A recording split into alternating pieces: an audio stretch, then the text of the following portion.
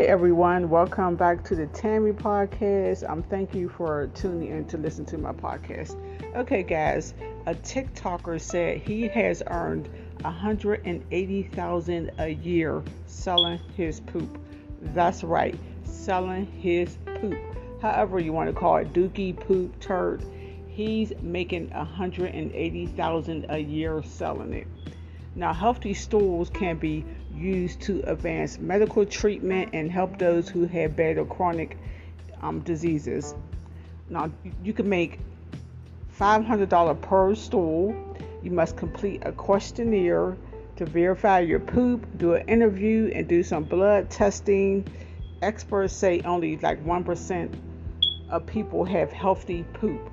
Now, if you think you're that 1% that have healthy poop, I don't know the name of the website. I need to Google it because, honey, let me tell y'all, if he's making that much a year selling his number two, let me sell mine. Even though that's kind of stinky and nasty and gross.